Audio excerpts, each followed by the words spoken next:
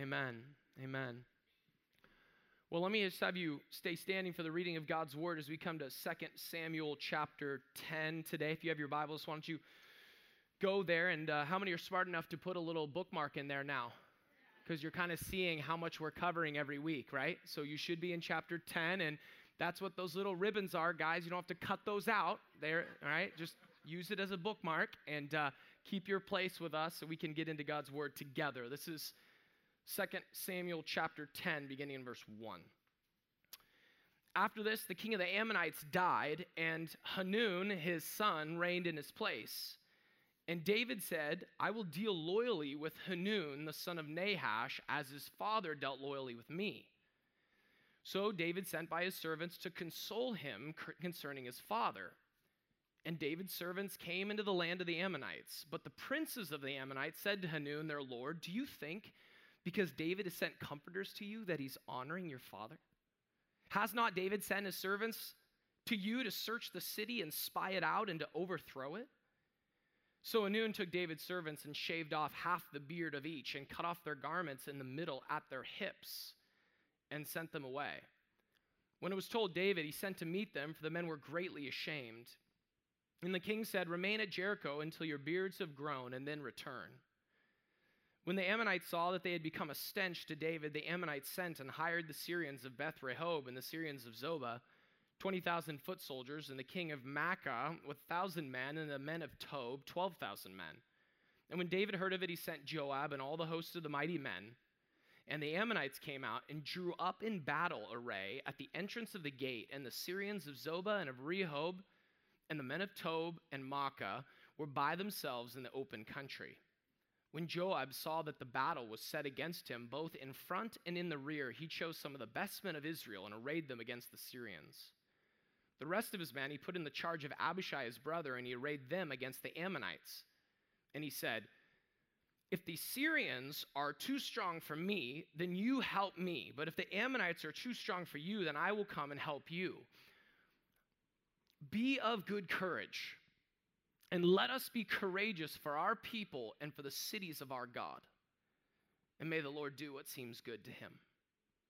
And so Joab and the people who were with him drew near to battle against the Syrians, and they fled before him. And when the Ammonites saw that the Syrians fled, they likewise fled before Abishai and entered the city. Then Joab returned from fighting against the Ammonites and came to Jerusalem. But when the Syrians saw that they had been defeated by Israel, they gathered themselves together. And Hadadezer sent and brought out the Syrians who were beyond the Euphrates. They came to Helam with Shobach, the commander of the army of Hadadezer, at their head. And when it was told David, he gathered all Israel together and crossed the Jordan and came to Helam. The Syrians arrayed themselves against David and fought with him. And the Syrians fled before Israel. And David killed of the Syrians the men of 700 chariots and 40,000 horsemen, and wounded Shobach, the commander of their army, so that he died there. And when all the kings who were servants of Hadadezer saw that they had been defeated by Israel, they made peace with Israel and became subject to them. So the Syrians were afraid to save the Ammonites anymore. This is the word of the Lord for this morning. You can be seated.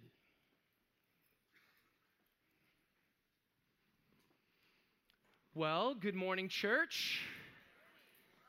I'm one of the new pastors here, and it's a joy to be with you. Maybe I should say it like this. I'm one of the renewed pastors here after some time off, and let me just encourage you to get into God's word while I give you a little update and hear from you what's been going on. Go ahead and go to 2 Samuel chapter 10.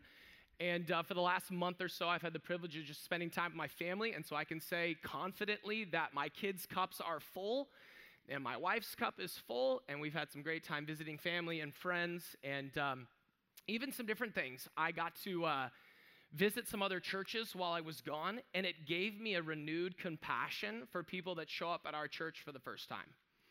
There was just a few times that I went. Like one time I went and the church was all hymn books, and they were renting an SDA church, Seventh-day Adventist church. The memo was apparently you're supposed to either have a hymn book already or have picked one up, had no idea. Grabbed the Seventh-day Adventist hymnal. Turns out the Seventh-day Adventist hymnal is not the same as an OPC hymnal. Orthodox Presbyterian church. And so I found myself having no idea what anyone was singing, and there were no lyrics on the screen. And I walked into no one greeting me when I walked in. And so my heart for you is, oh my goodness, if we do that to you, come and just have a word. I want to meet you, because it's a big enough deal as it is to walk into a huge group of people and sit down. And my hope is that you would feel comfortable here, so that the word of God would then make you gladly uncomfortable as you come face to face with Jesus.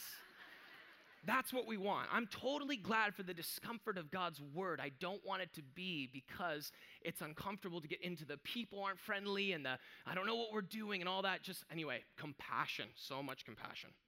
And I've missed some things, apparently. What have I missed? There's been something that's going on. I don't know if you've seen this already, and if you know, you know, but a very gifted person in our church made this sticker and was passing this around in the beginning of July.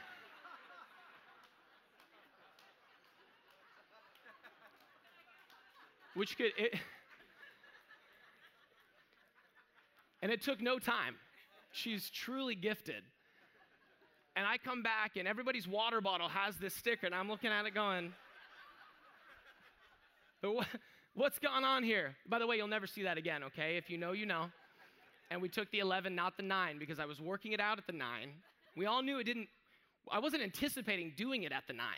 And so by the 11, I dialed it back in. That's what's online. That's what you're going to see. But if you know, you know. And this is what happened to me when I came back for a week. The 6-4 interns preached. That's cool. We're a big church on training people up, and we see this. One of your roles as a church member is not just to come and take in the Word of God. One of your roles as a church member is to being a congregational guinea pig for those who are learning how to preach, right? And you have to think of this as, wait a minute, our hearts, what's our church's mission? To glorify God by making disciples. Guess how disciples are made? By baptizing and by teaching. Guess how that happens? By planting churches that know they're supposed to baptize and teach. We're trying to raise up pastors, and you guys graciously sitting under the word as they learn to preach, and you encouraging them and coming alongside them as I try to train them by God's grace to get them ready. Together, we are a force for the mission of the church. Isn't that awesome? So rather than it being a church where we're like, oh, we want only the best speakers. We hope Scott's the worst speaker that we ever have to listen to. No. This isn't a take-in of a performance. This is the prolonging and the furtherance of the mission of the gospel of Jesus Christ.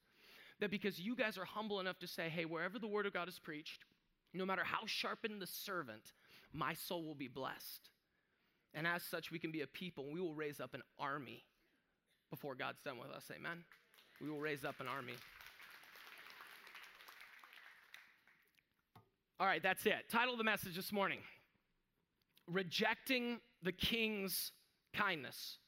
Rejecting the King's kindness.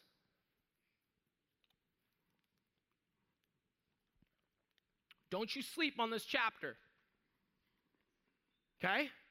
For a couple reasons. Number one, it has one of my favorite verses in the whole Bible in this chapter. Do not sleep on this chapter. This is a verse I lived off of planting this church. It's verse 12. You know that, right? Because there are so many weird verses that don't really have the skip in your step that verse 12 has. One of the best verses in all of the Bible, right here. Awesome, awesome, awesome. But here's another reason. Don't sleep on it just because you know what's coming next chapter. What's coming next chapter? Do we know? Yeah, of course. It's like no one knew anything about 2 Samuel before we started except for David and Bathsheba. That's all anyone knew, right? We all know it's coming, and so when you're in your Bible reading, it's like, ooh, juicy deets. No. Why? Because our mentality when we get into God's word, just on a base level, is what? All scripture is God-breathed and all of it. Do you believe that? for teaching, for reproof, for correction, for training in righteousness, that the man of God may be competent and equipped for every good work. Do you believe that? So then the scripture is written for us, every single word, and this was preserved by the Holy Spirit inspired work through the author to give us something we need. And here's the connection, okay? This is not just historical background to get us into chapters 11 and 12 where all the juicy deets get in. This is coming on the back end of chapter 9. What was chapter 9 about? Pastor Chris did a fantastic job preaching about the king's kindness. The word in the Hebrew is hesed. The king's hesed. And it was extended to Saul's family, in particular, Mahababa, right? Just say it, I'm just kidding, Mephibosheth, and it was extended within Israel, and when David's hesed was extended to the family within Israel, it was accepted. These last 2 weeks, 9 and 10, kind of have a little bit of a Romans 1:16 vibe. You know the verse about, for I know the power of, the gospel is the power of God unto salvation to everyone who believes, to the Jew first, and then to the, that's exactly what's happening in 9 and 10. The king's hesed love is extended to the Jew first and received by Mephibosheth. And then in chapter 10, the king's hesed love, a different word is used. In chapter 9:1, 9:3, and 9:7, I believe, the word is kindness. In chapter 10, you'll see the word loyalty. We're going to talk about the word hesed even more today. But whereas in 9, hesed love is extended and received, in chapter 10, hesed love is now extended to the nations, and it's rejected. And so more than just the historical background, to get us into chapters 11 and 12, it's a picture of the king's hesed love. That loyal love extended to Gentiles is rejected. And here's what it's doing. It's got a little bit of Psalm chapter 2 in this. And what's happening is it's a foreshadowing of the futile, because it's futile, foolishness of the rejection of the Davidic King Jesus by the nations. So let me give you the big idea for this morning.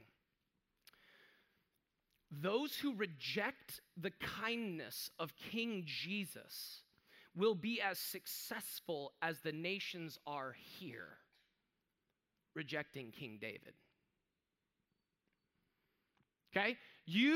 If you reject Jesus, will be as successful in that rejection. In other words, it will go as well for you in rejecting Jesus as it does for the nations in this passage. So that's something big in front of each one of us, right? What stands between each one of us, first of all, guaranteed you're going to die. And when you die, the Bible says you're going to stand before God and give an account. And the only worthy answer to where you will spend eternity has everything to do with what you do with Jesus. If you reject Jesus, don't think that because your life may be okay on earth, that it will be good for eternity. Look at the nations and see what takes place in this text as they reject King David, which is but a mere picture and a microcosmic level of the macrocosmic reality of the Davidic King Jesus, the Messiah, the Son of God, who comes and is, according to Psalm 2, rejected by the nations. So, who is this a message for? Let me give you a couple categories. Number one, this message is for unbelievers, okay? This message is for unbelievers. And my plea with you would be that you would heed the warnings in this text and be like the Syrians, interestingly enough, who subject themselves to the Davidic king as their Lord.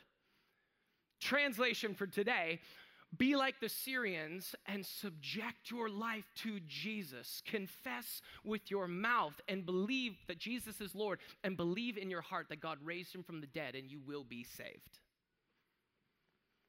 And also, this is a message for the Christian. Each one of us are his messengers. In 2 Corinthians chapter 5, we are called his ambassadors who are meant to take the gospel, right? And preach, be reconciled to God, to everyone we can come in contact with. This is a message to you that the field seems like it's getting harder, doesn't it? You've done some evangelism lately? It is rough out there, and the encouragement to you is to be courageous and to understand that what you're facing is nothing new.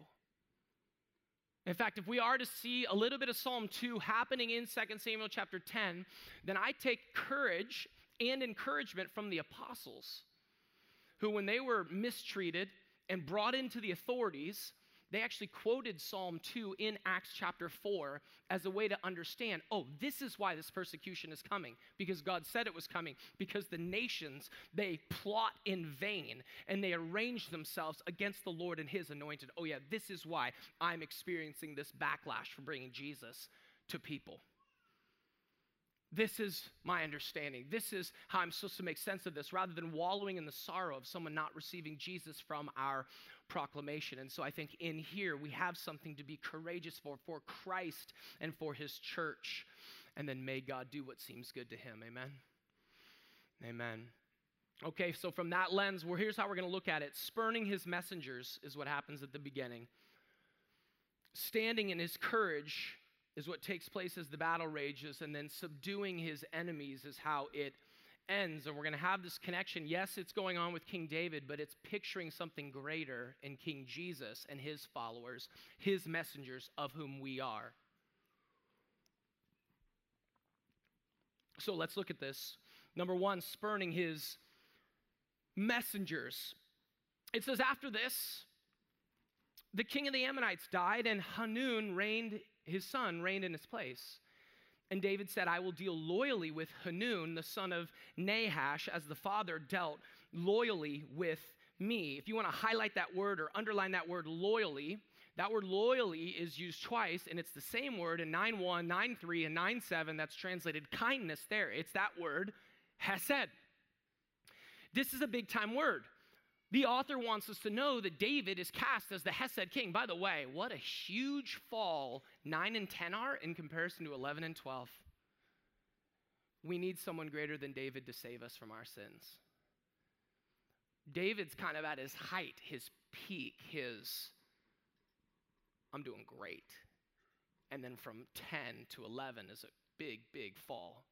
But he is cast as the Hesed extending king, which is a big-time Old Testament word. I want to tell you about it. It's the word used to describe how profoundly God loves his people. And it is a fantastic word. In fact, translators into the English struggle to capture it because it has a sense of double nuanced meaning of which there is no English equivalent. It's so rich with meaning. It wants to birth many children that we can't get our English language around. That's my take on it. And so sometimes you'll have it translated as here, it's loyal, to catch that part of it, or it's constancy, or it's steadfastness. And then you'll have other times where it's translated kindness, as in chapter 9. Or sometimes you'll have it translated in a double word, like steadfast love, or loving kindness. In God's own self-revelation of himself in Exodus 34, it says that he is slow to anger and he's abounding in steadfast love. That steadfastness is a love that never ceases, according to Lamentations 3. The steadfast love of the Lord never ceases. It's part of God's love. Here's what's so great about God's love. It's so rich and it's so lasting. If you're in it, you can't get out of it. He loves you and his love is too strong. It's the reason God made the moon and the stars and the sun. It's the reason he provides sustenance to all of his creation. It's the reason why he delivers his people from slavery. It's because of his hesed love. You can read all about it in Psalm 136. All of it is that repeating line for his hesed love endures forever. His steadfast love endures forever. And ultimately, Jesus Christ went to the cross because of hesed. That at the cross of Jesus Christ, the fullness of God's hesed was seen. Where Jesus, who truly was the true Hasid, the one who dealt loyally and lovingly with his God and was loyal and loving with his neighbor, was condemned in our place for our sin. He was treated as the covenant breaker when we were the covenant breakers. He was offered up as a substitutionary sacrifice in our place for our sins, so that in him, you and I, who have been unfaithful and have not been Hasid-type people, could enjoy the righteousness of God in him through faith in Jesus. That this word is profound. Now, we're talking about it in a human relationship, but it needs the depth to understand just what word is David using, because David's now using it obviously in a human relationship kind of way, right? His hesed love to somebody else. But here's the key, and it's true of the Christian faith. You're not going to be able to extend God's love if you don't know how he loved you first. Okay, so if you're like, man, I'm struggling to get God's love out. I get grumpiness out. That's what I get out. I do a lot of grumpiness. Like frustration is my thing. I don't know what it is. It's just people annoy me. And I know you guys don't feel that, but hypothetically, I wouldn't encourage you to be like, hey, let's check out your love for people. I would say, hey, let's check out your love for God, because wherever your love for God is failing is the reason why your love for people isn't where it should be. David was dialed in his love for God, and it comes out of him. You can only love people in a hesed way when you're communing with the God who extends hesed love to you. So David does that. Actually, what David does, which is interesting, is he sends his messengers with his hesed. Does that sound like something that we could maybe relate to today? That maybe just possibly the Davidic King Jesus sends his messengers to extend his hesed love about the cross where Jesus bled and died for the sins of all who would turn from their sin and trust in Jesus, which is really one and the same act. It's coming to Jesus. Because to come to Jesus from where you've been is to turn and to come after him. And so we see this, and David's messengers go, and what happens? Well, that hesed love is rejected, isn't it? And I want you to see the way this breaks down, because this breaks down in unbelieving relationships, and they pile up together. But this kind of breakdown can also happen wherever the flesh is found. And just so you know, the flesh is still found in every one of us. God help us not fall into these same traps. It's clear. But the princes of the Ammonites said to Hanun their lord. Number one thing I want you to see is there was some sort of a peer pressurism in this. He's got his counsel, and it's bad counsel. Who you surround yourself with, right, matters. Proverbs 13:20 says this: whoever walks with the wise becomes wise, but the companion of fools suffers harm. You put fools around you, you're going to get to foolish answers. If you have a friend who's been trying to talk to you about Jesus, and you go back to your other friends who think God stuff is stupid, and they reinforce that, you are in a companion of fools, and you will suffer the harm of that. Does that make sense? He's got a bunch of people around him who are like super, two things, skeptical and cynical. Something that dwells naturally in the unrestrained flesh of an unbeliever, but if we're not careful, can dwell in us as well. There's a skepticism here, and there's a cynicism here, and both are dangerous to the soul, and you need to be watching out for it. And this isn't just for the unbelieving friend. This may be for you as well. Maybe you're in a scenario where you have a team-up thing. You've got several people, and you're trying to push or influence the person above you to do what you want them to do, and you influence them by skepticism and cynicism. I want you to see this. He says, do you think because David has sent comforters to you that he is honoring your father? There's the skepticism. Do you hear it? You don't actually think that, do you? Like, surely you can't be that dense. I mean, I don't want to say it, but you're not that dumb, are you? Like, you're not faked out by the fact that David's messengers are here trying to bring you condolences, that they're actually genuine about that in any way, shape, or form. That is skepticism at its finest.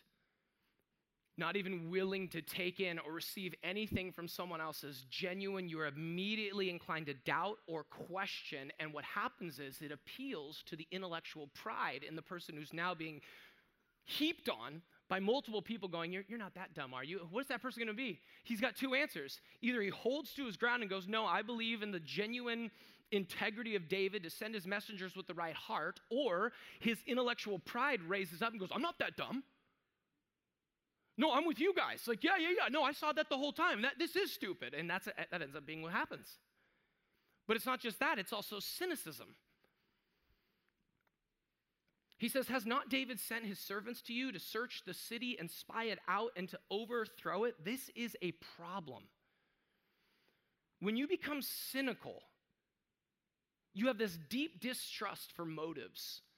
But even more, when you become cynical, you start to act like you know other people's motives. Let me just be really, really clear. Part of the issue in judging the heart, the whole Christian don't judge thing, it's don't judge the heart. You don't know the heart. That's part of the don't judge piece. You don't know the heart. You don't know the motives. The minute you, in your pride, believe you know somebody's motives, this is what they're trying to do. I know it. They're trying to search it out and spy it out and overtake it. The irony is David comes extending Hesed love, but by the time we get to chapter 12 and the whole account finishes, he does end up overthrowing the city. But because they had rejected the Hesed love of God. So we have this cynicism that plays out. We have this believing of motives, assessing motives. Here's, I know what they are. I know what you're thinking. Don't be that person, Christian. Don't be that person that believes you don't know someone else's motives in their heart. But even that, it's believing the worst about somebody. It's not believing the best. Love believes the best. This is believing the worst. And so he's got all these people coming together and all of his counsel. You're not that dumb, are you? Here's what he's really doing. I'll tell you this right now. We got to deal with this. And so he does. And what he ends up coming out with is the same view of his counsel, that they are fake mourning. They're not real mourners. And as a result, they demanscape these guys. It's kind of what they do. Like from our vantage point, the 2022 translation, they demanscape these guys. But in the language of old, they would be basically exposing the fakeness of their mourning ritual by trimming their beard off. In fact, I think we have a picture of that. Here's what they did. They basically got a couple bad tailors and a couple bad barbers and put them together and shaved all of David's dudes, and they look like that. Now, I don't have a picture of the second one, but I do weirdly have memories from initiation at soccer at UCLA. We can't go there. That is not appropriate for today. But man, reading this sounded similar to some things that we may or may not have had to endure in college. But nonetheless, this was a problem. Now if you get half your beard shaven, somebody was like, you should have grown your beard out in July and then shaved it on stage for us. I'm like, I don't think we need that long of an illustration. You get it, right? You get it. And just, when you cut your clothes off at the hips, we get it, right? Okay, so we see it and we go, oh, they must have been embarrassed, which is what we would anticipate. That's like a hazing trick 101. You go through, you get stuff is exposed, and you have to run to safety through a huge group of people, right? It's shameful. But to them, it's worse. To them, this was assaulting the very identity of them as Israelites. You have Leviticus 19 talking about you were really careful with the beard. You weren't even supposed to trim the fringes of your beard. You'd be very careful with that. And they would have these tassels that would hang off their robes that would stand for the significance of the Torah or the law of God. And interestingly, when they come and get their robes cut off, they cut them off at the level of the tassels, as an assault against the word of God, the law of God, the Torah that the Israelites held so closely to. So this wasn't just mere embarrassment and shame. It was shame, but it was so deep, so much more deep than that. That this was an assault at their very identity, at their country, at their people. This is the stuff. Funnily enough, you're like, oh, they just got a bad shave and a bad, tailor action. No.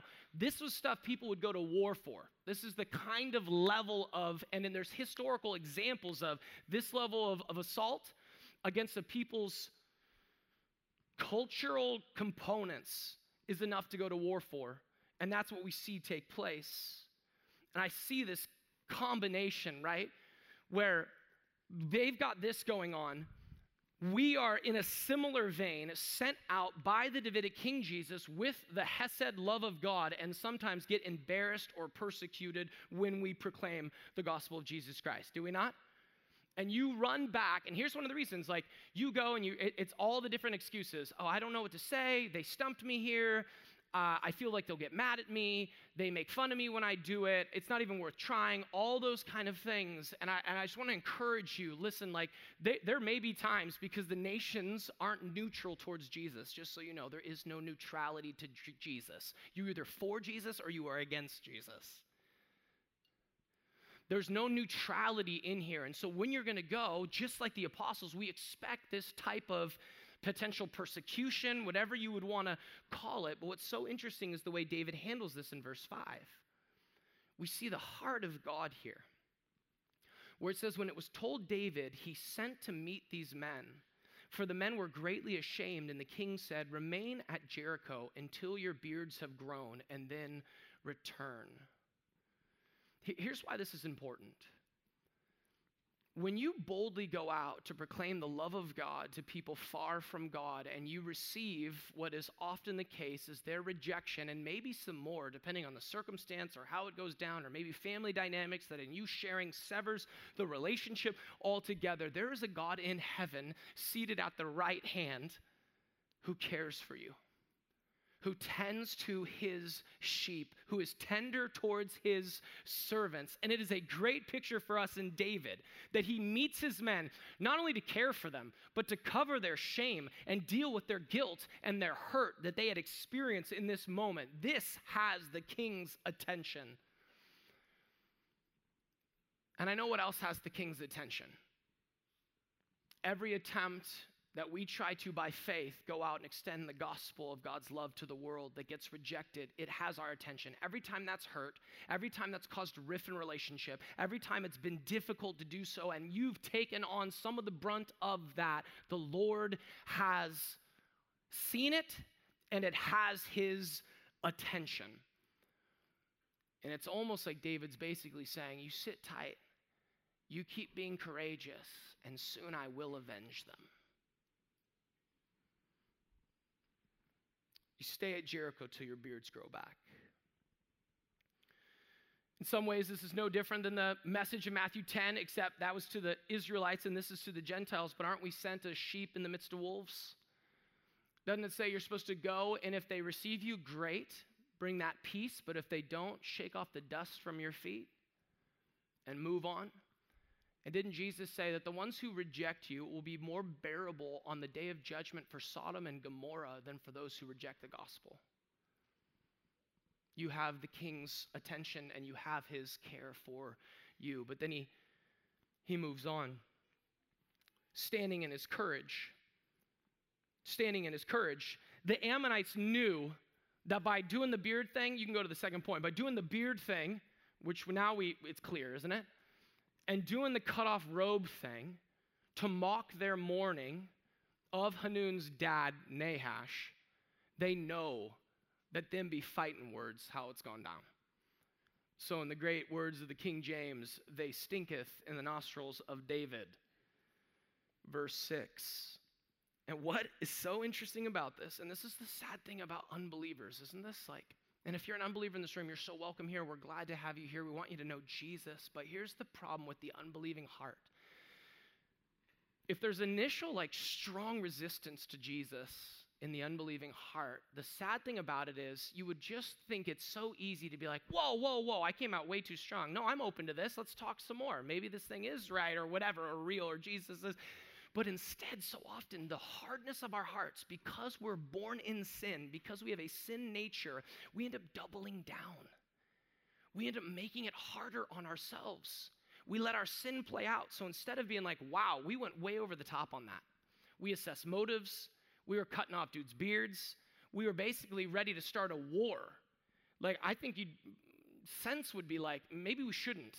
David's been quite successful. We read chapter 8, right? He's been quite successful. But no, here's something about the unbelieving pagan heart that in their pomp and in their pride, they hire other pagan nations and do what? Do what Psalm 2, verse 2 says they'll do. The kings of the earth set themselves and the rulers take counsel against the Lord together and against his anointed. There's nothing new here. This happened with Jesus in Matthew 22. When the Sadducees were silenced by Jesus, what did the Pharisees do? They started to gather together against Jesus. They start to form a mob. What happens in Revelation 11? Listen, or excuse me, 19.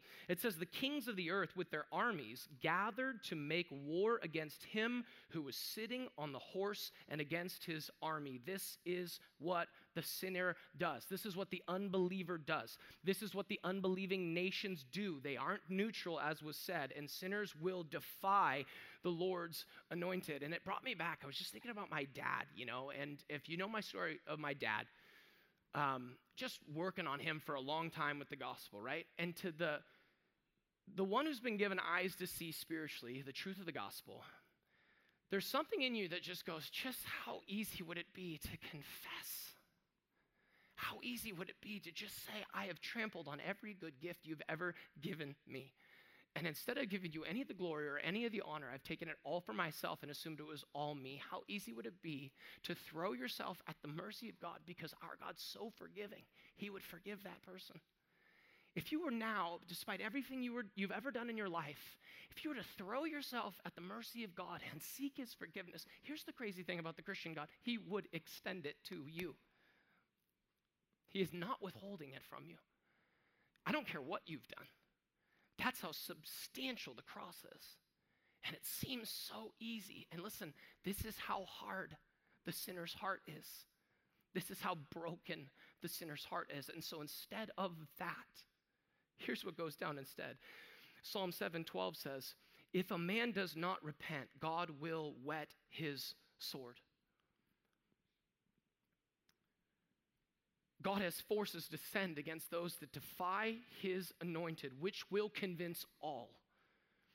And many, when it is too late, that no one has ever hardened his heart against God and prospered. Not one single person has ever hardened their heart against God and prospered. And so what happens? Well, they had become a stinketh of a stench to David, and they had sent and hired the Syrians, and they got all these soldiers, right? 1,000 men here, 12,000 here. David knows about it. He sends Joab. We see it all playing out in verses 6 to 8. But then verse 9 says that when Joab saw that the battle was set against him, both in front and in the rear, so they have this kind of, I don't know much about military strategy, but I know what a pincer move is, and that's when the army splits over like this and comes from the front and the back, and they realize that's what the Ammonites with the Syrians are going to do. And so Joab prepares for that. He says, I got the Syrians, you take the Ammonites, bro, and we'll go to town. If they get after you and start to have a little victory, I'll help. And if vice versa, they get after me, they start to have a little victory, come and help a brother out. Right? That's what's been going on. We don't get a lot of like Saving Private Ryan kind of gory details in here. We don't get a lot about the war. It really sets us up to focus on verses 11 and specifically 12. The only theological note in the entire passage is here in verse 12. The only real presence where we hear of Yahweh is here in verse 12. And what's interesting is the source of, let me just say, can I just say, if verse 12 is not one of your mottos for life, make it one of your mottos today. Okay? You're like, I already have a motto.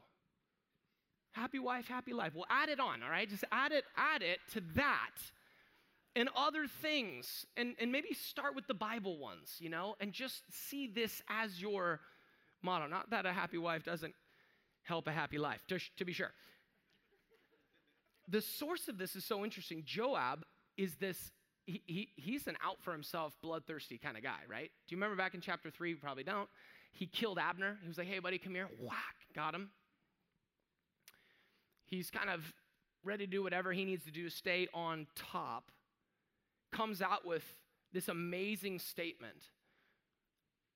Be of good courage, and let us be courageous for our people and for the cities of our God, and may the Lord do what seems good to him. It's kind of weird taking it from Joab. You're like, bro, your life, train wreck.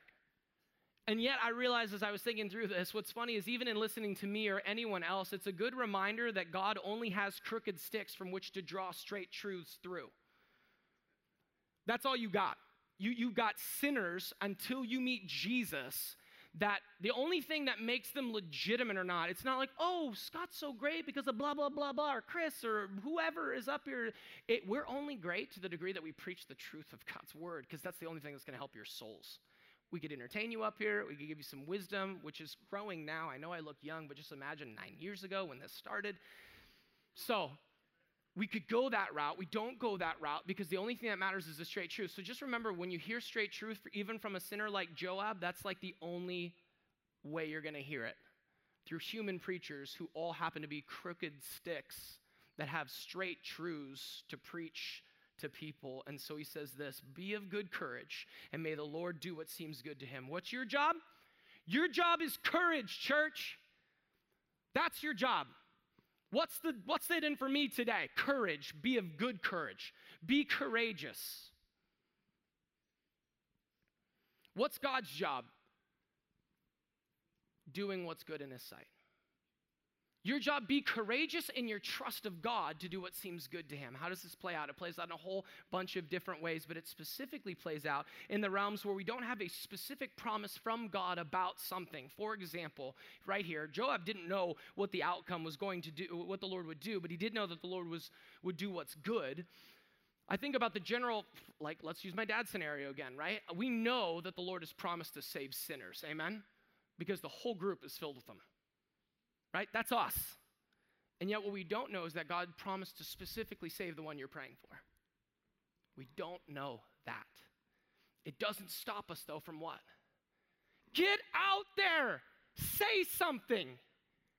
Don't woo them just with your life. Let your life back up your proclamation. Say something.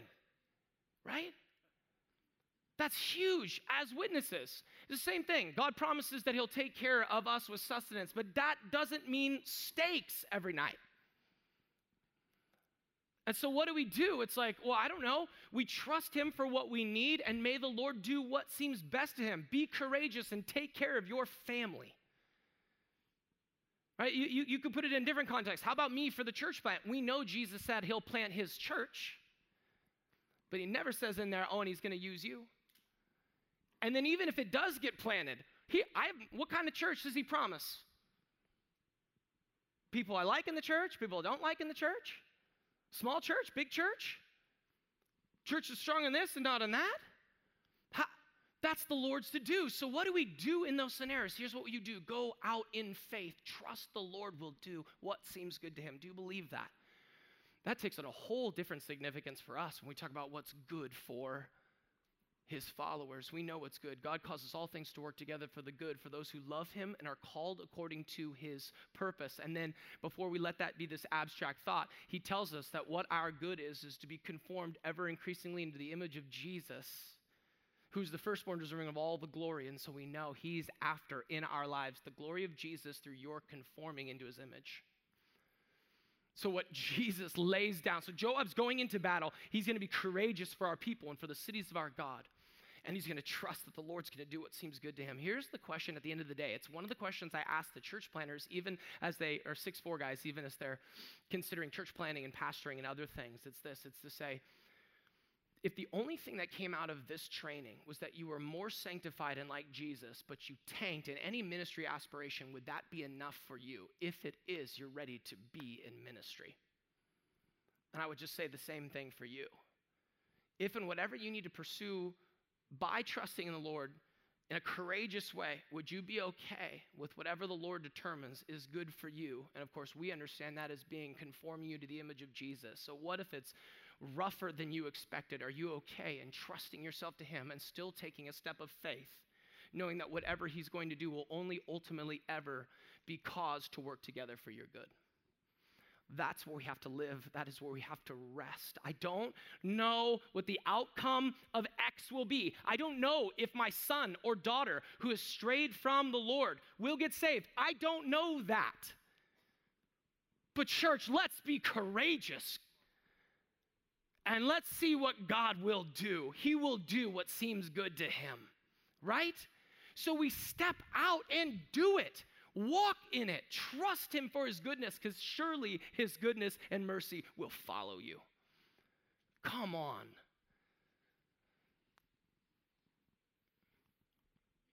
And in this case, it works out where all you see in verses 13 and 14 is that they fled, they fled, they fled, they fled. They drew near and they fled before him. Verse 14. When the Ammonites saw that the Syrians fled, they're like, peace. I'm out too. And then Joab returned from fighting against the Ammonites and came to Jerusalem. And then we see the third dynamic here, which is the subduing of his enemies. The third dynamic is the subduing of his enemies. God, free us from our flesh and its desire to double down when we're stuck in a corner of our own rebellion and defiance and it hasn't gone well. It's so needed. They end up fleeing, but when the Syrians, verse 15, saw that they had been defeated by Israel, they had a problem with that. And they gathered themselves together, and Hadanezer sent and brought out the Syrians from before the Euphrates. They came to Helam with Shobak. So they went all the way beyond the Euphrates, pulled a whole bunch of Syrians in, got this big-time commander to be a part of. This is a huge battle, by the way. We're getting this in like a sound bite, and this is like a massive undertaking. And says, when it was told David, he gathered all Israel together and crossed the Jordan and came to Helam, and the Syrians arrayed themselves against David and fought with him. So they do the fighting words thing, shave the beards, trim them out. You don't actually think they're here to give you consolation because your dad condolences, all that stuff. They double down, they go to battle, they lose the battle, and what do? They go get more nations. The foolishness and the futility of the unbelieving heart. The nations go gather more nations. Fine, we lost. I don't like losing. That's this innate pride that is woven into the sinner's heart. And what's funny is the Syrians, remember, it wasn't even their fight to begin with. And they're like, we can't lose. Grab the armies. We're going back. It wasn't your battle. I know it wasn't. Wait, what? It's like, this is what's going on. And they're bringing this like big time team in there. And what we find that's so interesting is there's a shift here because guess who finds himself on the battlefield? King David. Where isn't King David in chapter 11? We'll talk about that distinction next week. He goes to battle.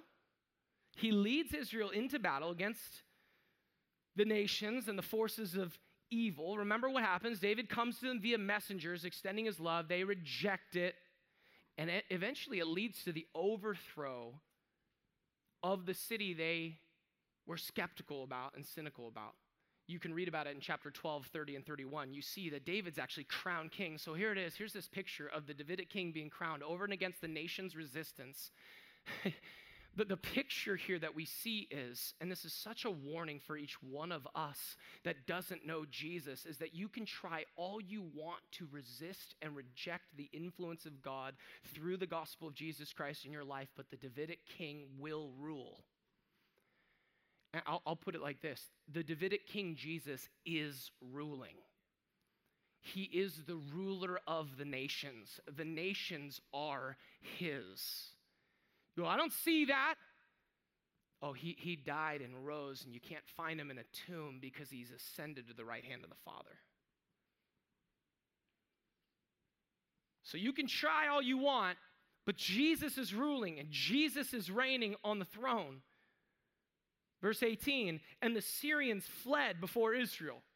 And David, I love it, David killed of the Syrians the men of 700 chariots and 40,000 horsemen and wounded Shobak, the commander of the army, so that he died there. And when all the kings who were servants of Hadadezer saw that they had been defeated by Israel, listen to this, they made peace with Israel and became subject to them. So the Syrians were afraid to save the Ammonites anymore. Finally, something positive takes place. That there is this hope that we hold out even for today, even for the most lost people in our lives. We hold out the hope that is also there in Psalm chapter 2 when it says that they became wise. And they realized, as they did here, that you can bow to King Jesus or you will bow to King Jesus. You have two options. Every single person, regardless of what you believe, pantheism, panentheism, atheism, agnosticism, Mormon, Roman Catholic, Muslim, all of it, you're all going to stand before Jesus. Every single person.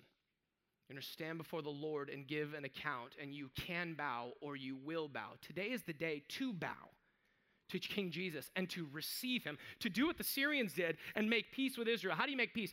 By believing in the Lord Jesus Christ. Believing that his death was in your place for your sin. He made a way in his love to rescue you. You couldn't get up to God. God sent Jesus to come down for you. He died in your place so that your sin could be forgiven. He rose from the dead, conquering Satan's sin, death, wrath, hell. All your greatest enemies are there. Jesus conquered them in his own resurrection so that whoever believes in him by faith will be credited with the righteousness of God that was possessed by Jesus. Such that when God sees us, he treats us as if we had lived the life of Jesus and you did nothing. You brought the sin that required Jesus to come to earth in the first place. He brought everything else. And by faith in Jesus alone, you can come into right relationship with him. You can be reconciled to God. I love the words of Alistair Begg here. He said, there's no way the Syrians could escape from him unless they found their escape in him. That's the word. There is no way that you will find your escape from Jesus unless you find your escape in Jesus. And so this is an invitation to follow the Syrians, to lay down arms of rebellion and to run to King Jesus for refuge. Resistance is futile. The nations are his. He reigns and he rules. And so come while you can, before it is said, as it is in the book of Revelation, chapter 11, verse 18, that the nations raged, but your wrath came, and the time for the dead to be judged, for rewarding your servants and those who fear your name, and for destroying the destroyers of the earth. You can bow, or you will bow. Let's pray. Father, thank you for this time, and thank you for your truth, that it is a timeless truth, that we are connected to because of the Spirit that's dwelling inside of us, and that the Word is the revealer of the Word of God, Jesus. Father, I pray that you would do the work that only you can do in human hearts. What a blessing to think that my best falls well short of who you are. So there is no pressure. There's just hope and anticipation. And what I know, God, is you are more eager to fulfill your promises than I am to see them fulfilled. I believe that with all my heart. And I believe you will continue to work in the hearts and lives of those here. Some to come to Jesus Christ by a simple faith, trusting in him unto salvation. And others to be courageous, not in their own strength, but in the strength you supply by your word, through your Spirit, to step out and trust you. That as they go out in faith, you will do what seems good to you. And that is enough for us to be courageous. We love you, Lord. Pray this in Jesus' name. Amen.